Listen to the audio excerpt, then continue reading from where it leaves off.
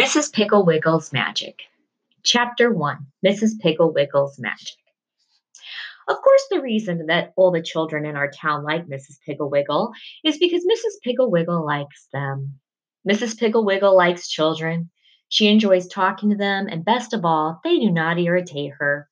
When Molly O'Toole was looking at the colored pictures in Mrs. Piggle Wiggle's big dictionary and just happened to be eating a candy cane at the same time and drooled candy cane juice on the colored pictures of gems and then forgot and shut the book so all the pages stuck together, Mrs. Piggle Wiggle didn't say, "Such a careless little girl can never ever look at the colored pictures in my big dictionary again."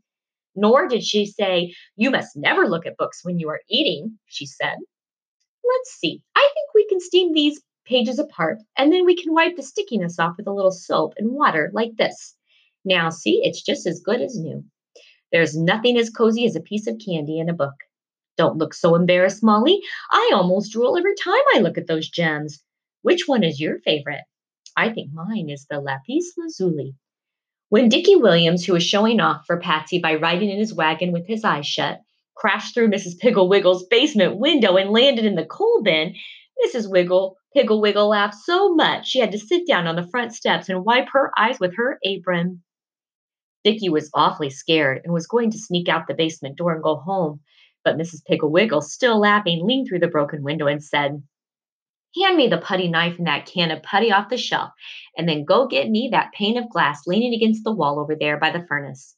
Thank you very much. Now watch carefully, Dickie, because putting in window glass is something that every boy should know how to do, especially boys who ride wagons with their eyes closed." When Marilyn Matson, who was helping Mrs. Piggle Wiggle serve tea, dropped and broke her brown teapot, she said, "Well, that's the luckiest thing I've ever known. You didn't get a drop of hot tea on you, and you broke that nasty teapot with the leaky spout that I've hated for 15 years. Tomorrow I'll go to town and buy a new one. I think I'll get pink, and I'm going to test the spout before I buy it." "But what about the tea?" said Marilyn, wiping her eyes on her sleeve. "Make it in the coffee pot," said Mrs. Piggle Wiggle, "and we'll call it toffee." Another nice thing about Mrs. Piggle Wiggle, when a child makes her a present, no matter how splotchy or crooked it might be, she uses it and keeps it where everyone can see it. Johnny Wilford made her a vase out of a meat sauce bottle with such a little neck that only flowers with stems like hairs would fit in it. Not only that, but he painted it a sort of bilious green, and the paint was too thick and ran down the sides in warty lumps. But Mrs. Piggle Wiggle loves Johnny, and she loves the warty vase because Johnny made it for her, and she keeps it on the windowsill above the sink with at least one flower gasping for breath jammed through its little neck. Every time Johnny comes into her kitchen, he points proudly to the vase and says, "Do you see that pretty vase over there on the windowsill? Well, I made it for Mrs. Piggle Wiggle, didn't I, Mrs. Piggle Wiggle?" When Susan Gray came staggering over with a plate of the first cookies she had ever made for Mrs. Piggle Wiggle, Mrs. Piggle Wiggle didn't take one look at the tannish gray lumps and say, "No, thank you." She said, "Why, Susan Gray, you smart girl, 8 years old and already making cookies. You're going to make somebody a very fine wife." "Yeah, somebody with good teeth," said Hubert Prentice, who had taken one of the gray lumps and had found that trying to eat it was like biting on a stone. Mrs. Piggle Wiggle took the cookie away from him and said, "Oh, Hubert, these are special cookies. You dip them in hot tea and then take a bite." She hurried to the kitchen and made some tea, and then she and Molly and Hubert and Susan sat at the kitchen table and drank tea and gnawed at the stony cookies, which, in addition to being hard as rocks, tasted like glue because Susan had put in gravy coloring instead of vanilla. When Molly and Hubert made gaggy motions at each other, Mrs. Piggle Wiggle slipped them some ginger cookies under the table, and Susan was so proud that she didn't even notice. Julie Ward knitted Mrs. Piggle Wiggle a scarf that was about 10 yards long and 2 inches wide. And when Mrs. Piggle Wiggle opened the box, she didn't say, "My, Julie, you must have had a giraffe in mind when you made this scarf." Instead, she said, "You know, Julie, this is much too pretty to wear as a scarf and keep tucked inside my coat. I'm going to wear it as a sash."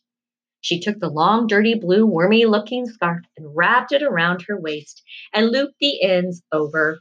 And it did look nice from a distance. Julie was so proud. She said, "You know, Mrs. Piggle Wiggle, when I was making that scarf, I just thought to myself, now I'll make this longer, and then Mrs. Piggle Wiggle can wear it as a belt too." Of course, she hadn't really. What actually happened was that she knitted on the scarf every afternoon when she listened to the radio and she just forgot to stop. Another wonderful trait of Mrs. Piggle Wiggles is the interested way she listens to dreams. Now, every child in the world loves to tell what he dreams. And if the dream doesn't seem to quite be long enough or interesting enough, sometimes children's work in old movies they have seen or stories their daddies have read to them the night before. Dream telling is an innocent pastime and very good for the imagination. But unfortunately, dream telling usually occurs at breakfast, a time when dad dies and mothers are slightly irritable and always in a hurry and in no mood for long drawn out stories of. And then I was riding on the elephant, and two Indians came up and tried to shoot me. But then I turned into a walnut, and dropped on the ground. And this about this time, mothers say, "Just let the dream go and finish your cereal." Or brother or sister will say, "Oh, you're just making that up, and it's my turn." Now I dream. Mrs. Piggle Wiggle, not only listens to dreams, she asks about them. Right after school, when the children come over to dig for treasure in her backyard, Mrs. Piggle Wiggle was a pirate. And when he died, Mr. Piggle Wiggle was a pirate. And when he died, he buried his treasure in the backyard. Or to have tea or to play dolls, she'll say, "Anybody have any good dreams last night?" And they'll be off. Once Molly O'Toole dreamed she was a raisin and was eaten by a rat. Johnny Green dreamed that he was a pirate and lived in a whale. Hubert Prentice dreamed that he was an icicle and could freeze anyone he touched. Susan Gray dreamed that her dolls all came alive. Larry Gray dreamed he was a cowboy and had a white horse. Mary Lou Robertson dreamed that her covers were frosting and woke up with her mouth full of blanket. Kitty Wheeling dreamed that she was a movie star and had a real fur coat. Patsy said that she dreamed that she was an electric toaster, and everybody said she was making it up. And Patsy cried, and Mrs. Piggle Wiggle said she would help Patsy with her dreams. Some of the children's dreams are so long and dull and full of uhs and ers that Mrs. Piggle Wiggle finishes them off for them and says, "That was the way it was, wasn't it, Bobby?" Much to their evident relief. So you can see that loving children the way she does, Mrs. Piggle Wiggle just naturally understands them, even when they're being very difficult, which is, of course, why all of the mothers in our town call Mrs. Piggle Wiggle whenever they're having trouble with their children. Mrs. Piggle Wiggle always knows what to do. And then, of course, she has a big cupboard full of magic powders and pills and appliances to help cure children's bad habits.